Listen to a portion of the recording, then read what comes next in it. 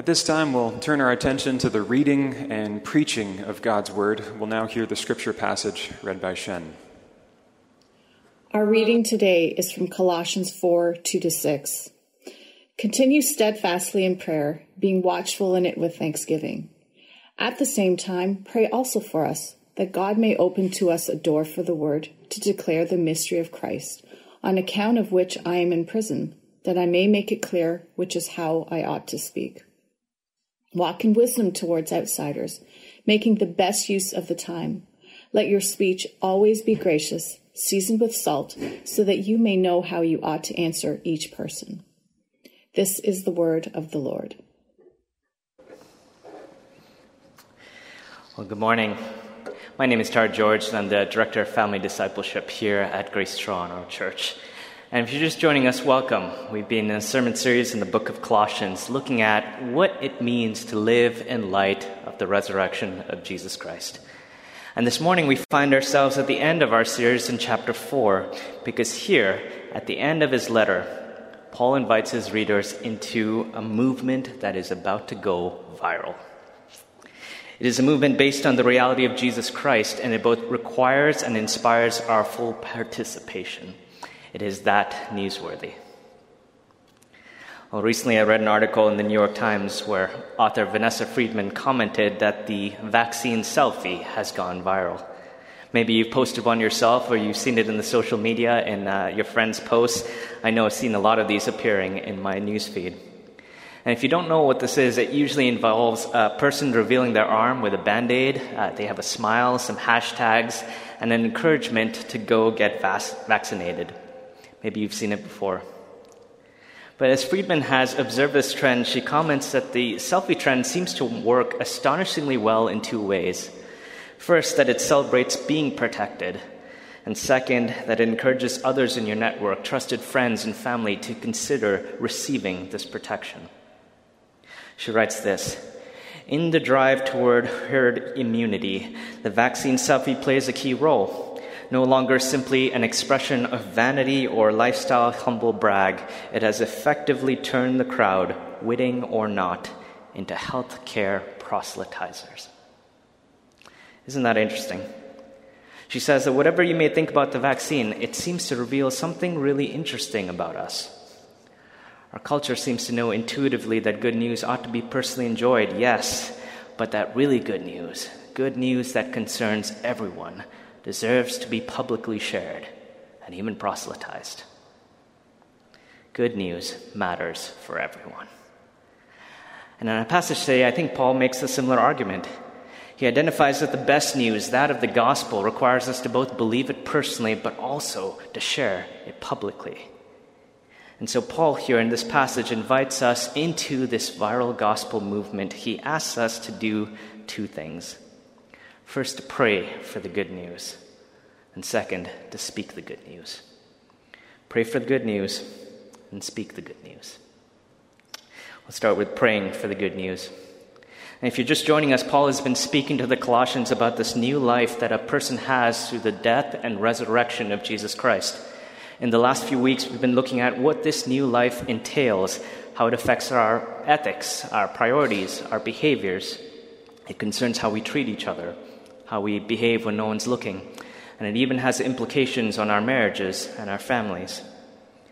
And by the end of chapter 3, you really get the sense that there's virtually no aspect of your public or private life that goes untouched by the gospel. Jesus changes everything. Allegiance to Jesus means faithfulness in all areas of life, and that's a tall order. Maybe you've been thinking that as you've heard this book preached from week to week. How are we to do all these things that God has asked of us? This sounds really, really difficult. Yes, it is. Yes, it is. And I think that's why Paul summarizes all these instructions here with an encouragement to pray. Because as we'll see, it has implications not just for your own faith journey, but also for your public witness to others. Paul says here, continue steadfastly in prayer. The stakes are high, so ask the Lord diligently to help you live the resurrection life well.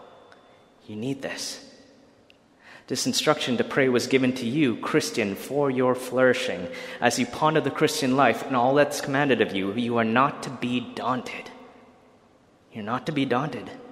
The same God who asks you to pray is determined to supply you and the church with everything necessary to live the Christian life well. You are to fight against sin. You are to grow in the likeness of Jesus. Your life and conduct are to look radically different from the culture around you. How will you do this if not by prayer and dependence on God? I need to tell you that good preaching and teaching will only do so much. If you are relying on the man in the pulpit to give you everything you need spiritually for the week, you will grow grossly disappointed with the Christian life. It's just not enough. It's not enough. It is of vital importance to your salvation and your fruitfulness that you should learn to pray regularly, diligently for yourself and others. Pray steadfastly, be watchful in it with thanksgiving, as Paul says. Because here's why this matters. Scholars think that what Paul is doing is commissioning these believers whom he loves. He's in prison, and this letter is among several others that he writes near the end of his ministry. Paul has preached the gospel with all his might. He has suffered sufferings, hardships, antagonism of every kind. What is to happen to this gospel after he's gone? His answer is clear in the text. You continue. You be steadfast now. You be watchful as you make a stand for the gospel. The way the gospel moves forward, the way your life stays on track is going to be determined by how you pray. Your ability to live the Christian life well, the ongoing purity of the church, and the continuing impact on the gospel on the world all depend now on how you will pray. I wonder, do you find that encouraging or discouraging? Does it surprise you to hear that the success of your Christian life depends on how you will pray? I know many of you are tired. Many of you feel discouraged by your lack of spiritual growth, especially in this season. Let me suggest that maybe what you need right now to bolster your faith isn't actually an in-person service or a stirring sermon or maybe even the latest Christian book. Maybe what you need right now to bolster your faith more than anything else is to have your heart warmed in prayer and fellowship with your Heavenly Father. You need this daily. Now, if you're here and you're not a Christian, well, it's quite possible that you find this entire concept of prayer quite ridiculous. It was English novelist, I believe, Samuel Butler, who famously wrote these words: "Prayers are to men as dolls are to children. They are not without use and comfort, but it's not easy to take them very seriously." In fact, I think it's fair to say that our culture generally takes this view. Prayer might make you feel better, but it can't be taken very seriously. And yet it's ironic that the gift of a doll to a child often does communicate something very serious, doesn't it? In gifting a doll to a child, a parent communicates his or her most tender love. You see, the doll itself is not the object of affection as if this were somehow the source of comfort. No. Rather, it's meant to point the child towards the parent with affection, who is the comforter. Skeptic, do you see why this matters? In calling people to pray, Paul is not calling you to be enamored with dolls. He is calling you through prayer to be enamored with your Heavenly Father. Parents, do you remember the last time you gave a stuffed animal or a doll to your child? Why did you do that? What were you trying to communicate, I wonder? You see, if prayers are to men and women as dolls are to children, then ironically we have the greatest hope. If Butler is right, then the Christian has every assurance that God loves them and longs to hear from them as surely as the earthly parent who does with their child.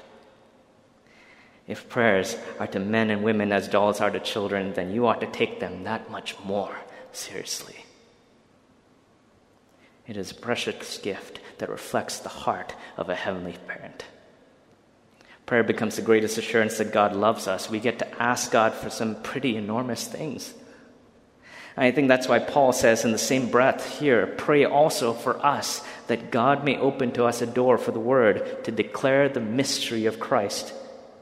Our prayers are to be for things good and necessary for ourselves, but most especially for the mission of the gospel. We want to be people who not only consume the gospel for ourselves, but who long to see it reproduced in others. We are praying that God would open a door for the word of Christ to be declared everywhere and to everyone. And it's interesting, as you read this text, that Paul talks about this word in an almost personified way. This word is personified, it is living and active, and has the power to transform people. He refers to this actually earlier in chapter 1 when he describes how this word came to the Colossians. In chapter 1, he says this, that indeed in the whole world, this word is bearing fruit and increasing, as it does among you, since the day you heard it and understood the grace of God in truth. This is the goal. This is the goal. Paul wants the same word that transformed these Colossians to now go forth into the nations with power.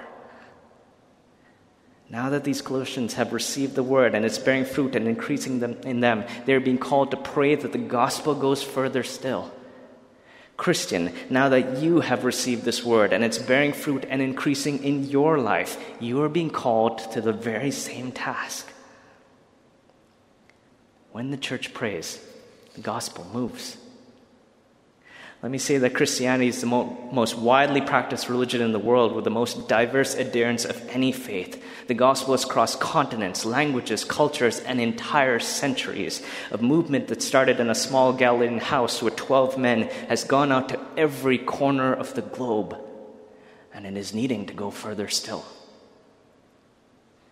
Men and women, the gospel of Jesus Christ has been passed on for 2,000 years. It has traveled too far now to stop with you.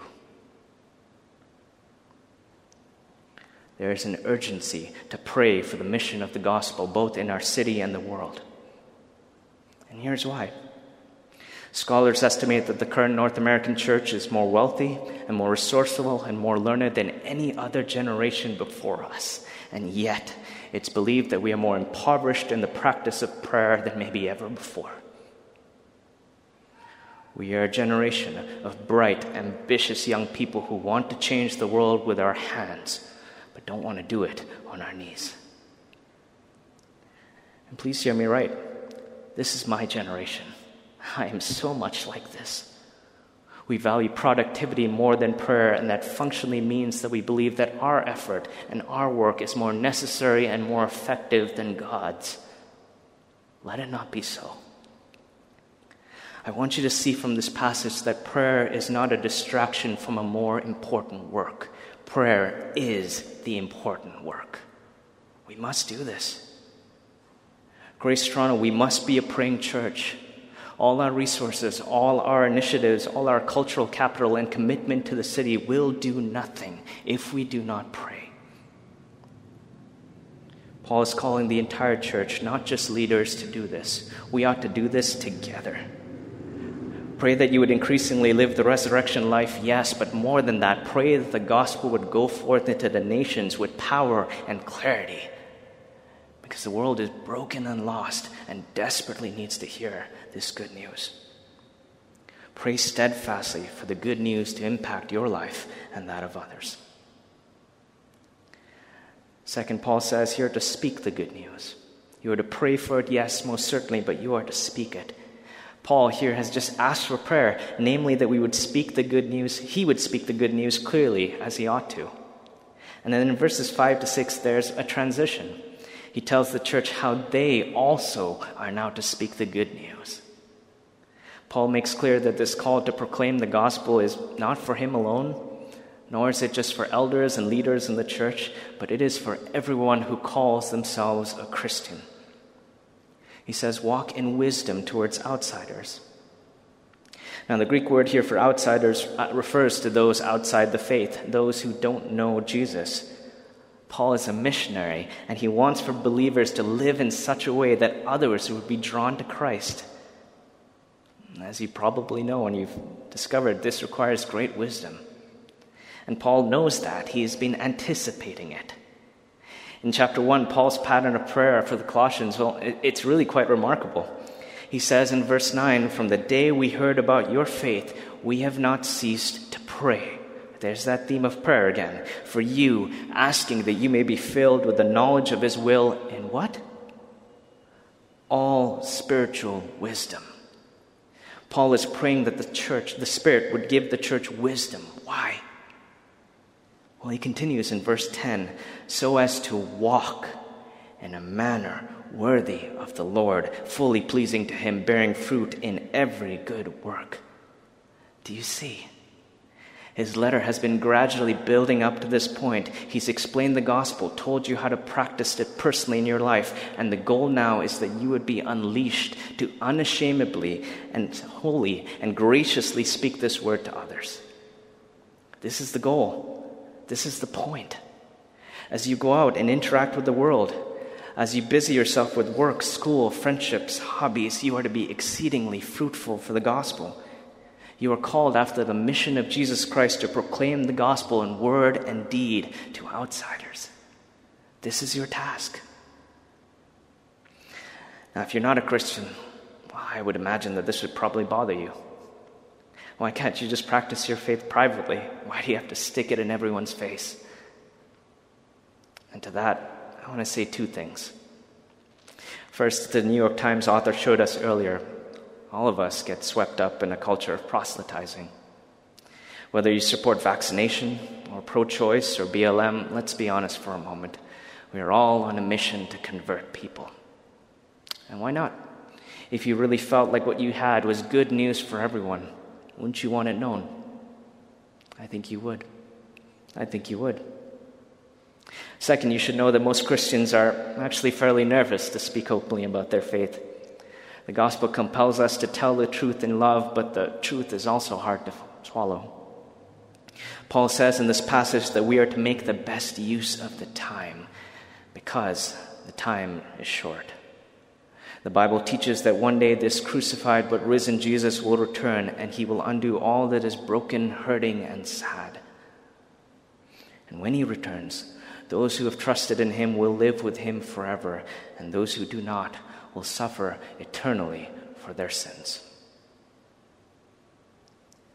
Now, admittedly, having someone tell you that probably sounds offensive. But I would commend to you the words of atheist Penn Jillette, author of New York Times bestseller, "God No, Signs You May Already Be an Atheist." He says this, "I don't respect people who don't proselytize. If you really believe that there's a heaven and a hell and people could be going to hell or not getting eternal life, how much do you have to hate somebody to not proselytize?" He says, if I believe beyond the shadow of a doubt that a truck was coming at you and you didn't believe that truck was bearing down on you, there's a certain point where I would tackle you.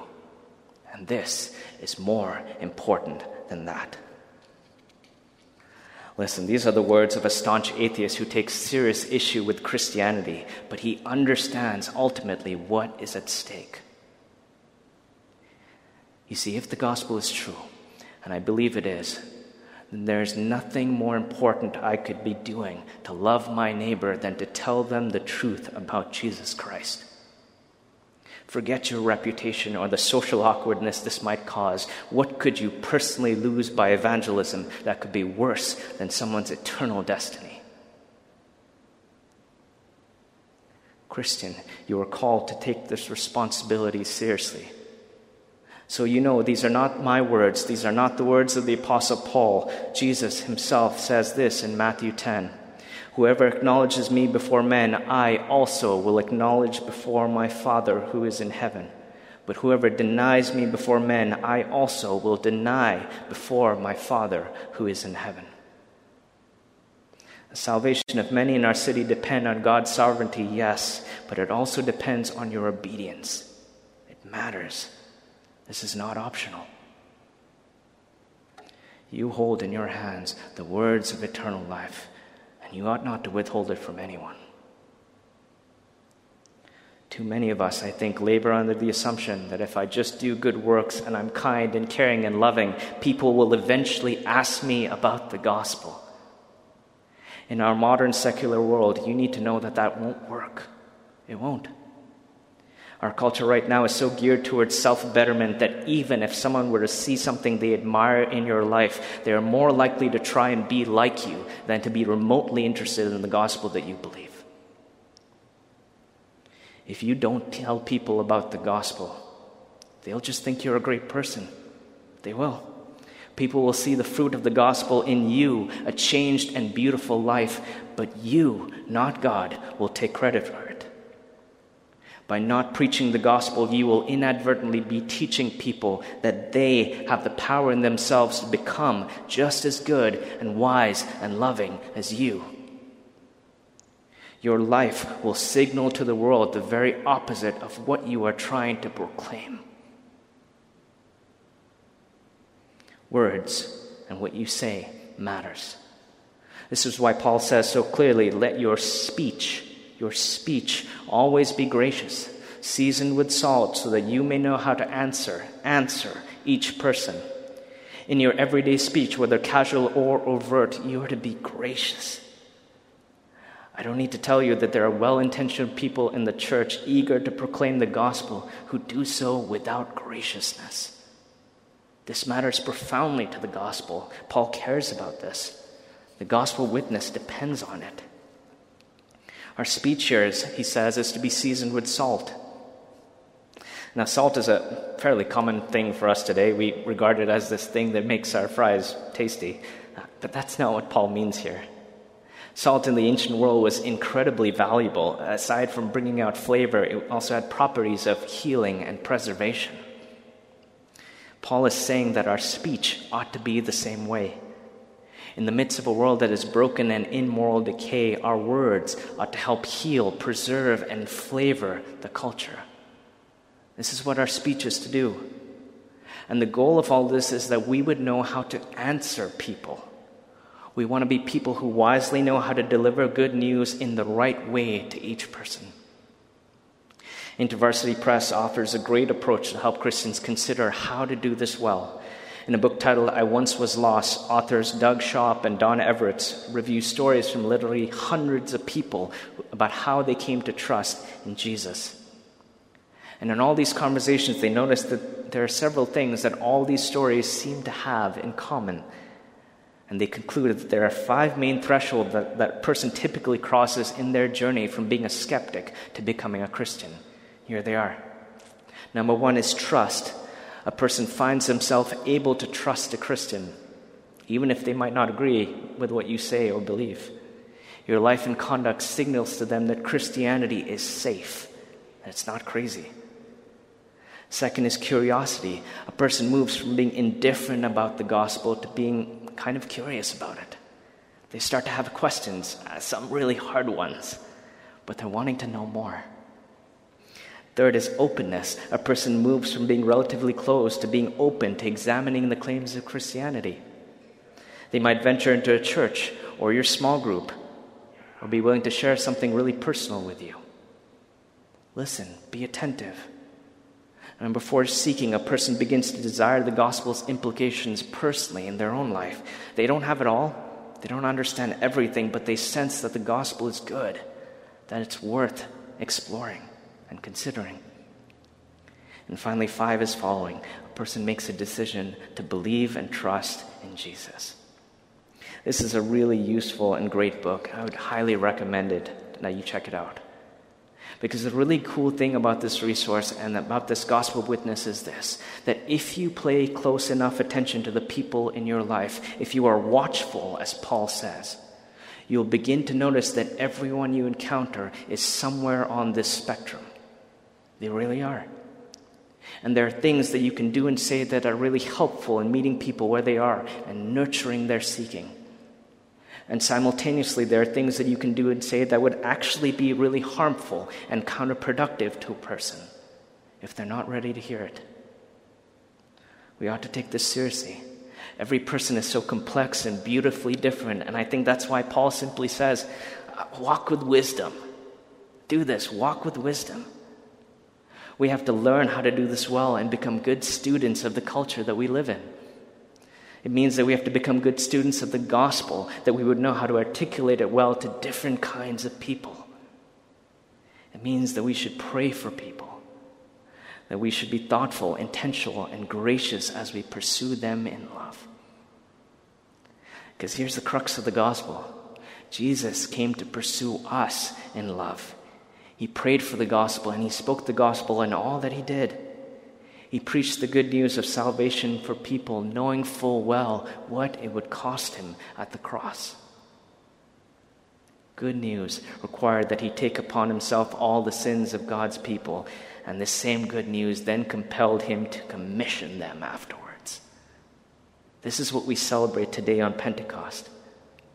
Men and women, because of what Christ has done, you have been called to glorious participation in the redemption of the world.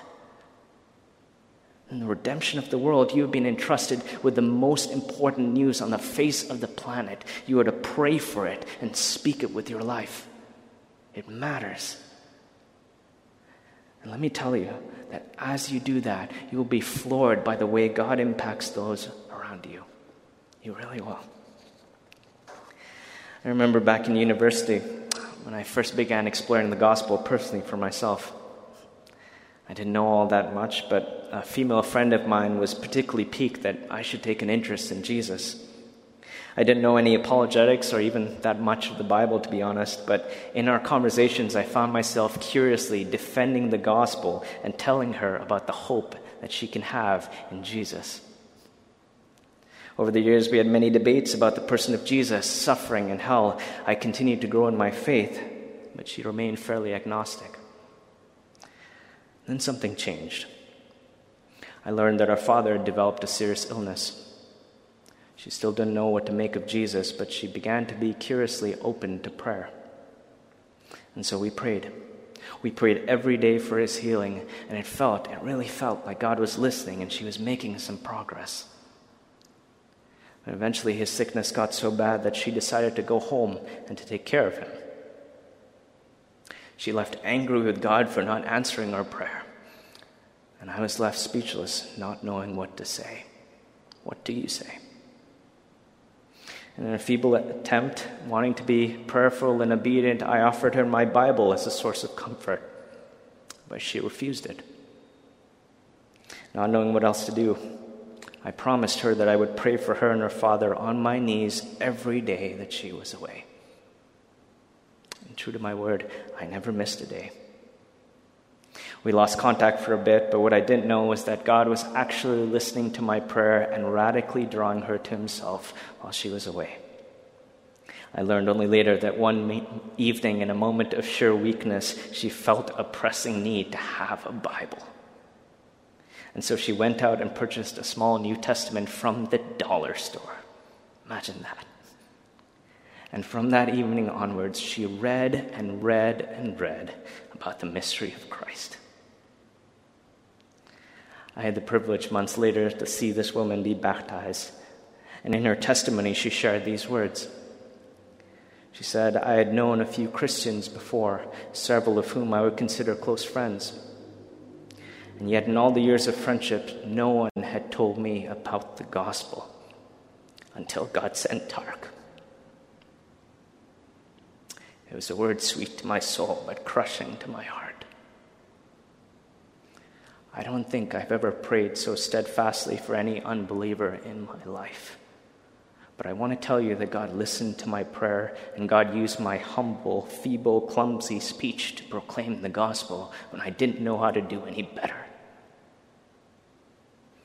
By God's grace, this woman is now a Christian, and she is my beloved wife.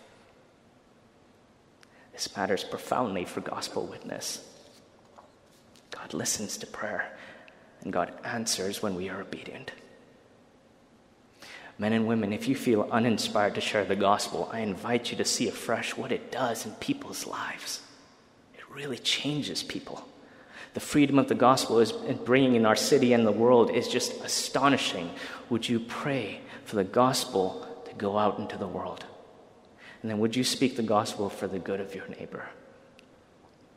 It really matters. Some application. What are we to make of this passage from Paul? What is he asking us to do? Well, two things. Pray for the good news and speak the good news. If you're here and you're not a Christian, you might think it's weird that Christians should care so much about your conversion. We really do. We're a weird, messy bunch of people, but we love you and we want you to know Jesus. We really do. If you're curious about the gospel, would you consider connecting with our church? We would love to walk with you in wisdom and with graciousness, to hear your questions and journey with you, as Paul says. For the Christian, Paul says here to continue steadfastly in prayer, being watchful in it with thanksgiving.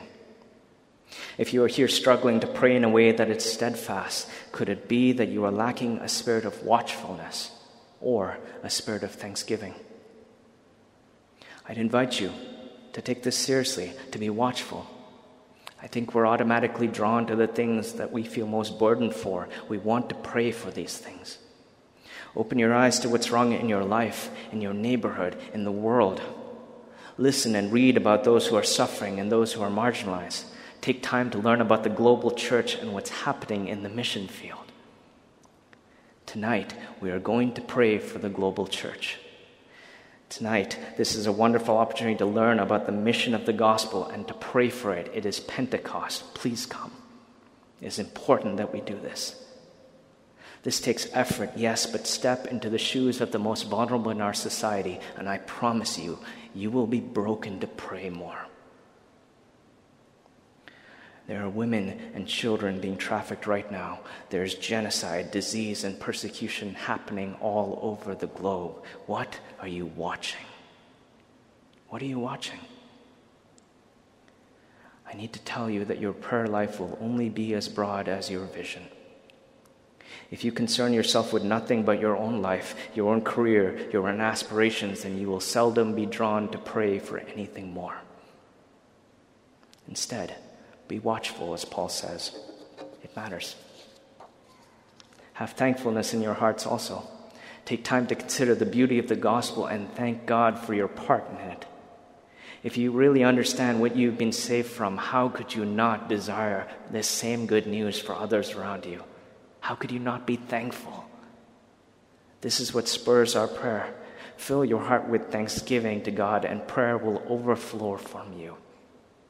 Be watchful and be thankful, and your prayer will grow steadfast. Second, speak the good news. God has entrusted you with the most important mission, and it is vital that you should carry it out. Today, we are celebrating Pentecost. On this day, a group of timid, ordinary people were praying for the mission of the gospel, and God's Spirit came upon them with power, with real power. The same Spirit is right now alive in you, and He desires you to powerfully and courageously declare the gospel to outsiders and others. He will empower you for this. Trust Him. But you must also be obedient. There are some of us, I think, who find comfort in being surrounded by only Christians. See from this text that God has called you to walk with wisdom towards outsiders. You are not to be a holy huddle. Make friends with those outside of the church. Find ways to get to know your neighbors. Make good use of the time. Others of us, I think, are fairly comfortable interacting with outsiders, but we're afraid to risk spiritual conversation.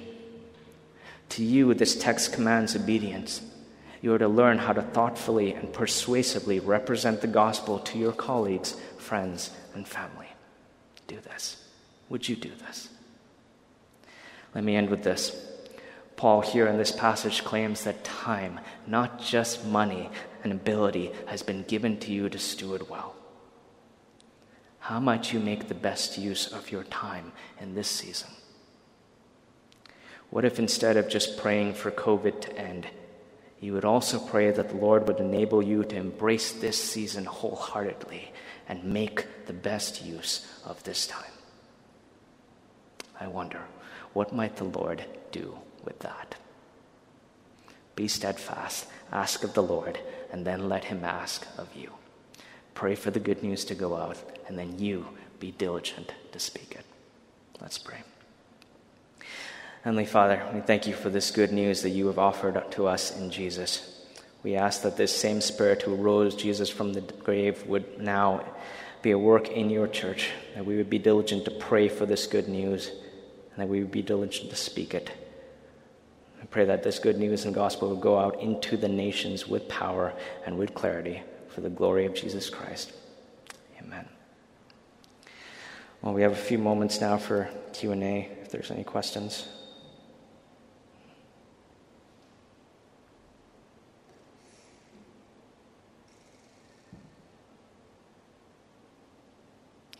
This is, I think, from last week.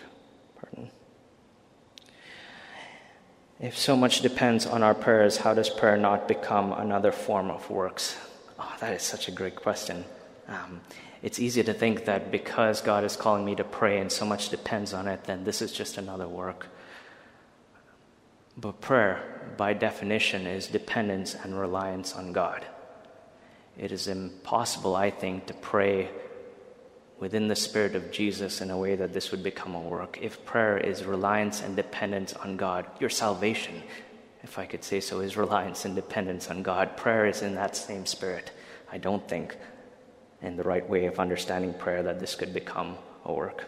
Thanks for your question. Should we take the vaccine or not? This is outside the scope of this sermon, but we'll interact with you later.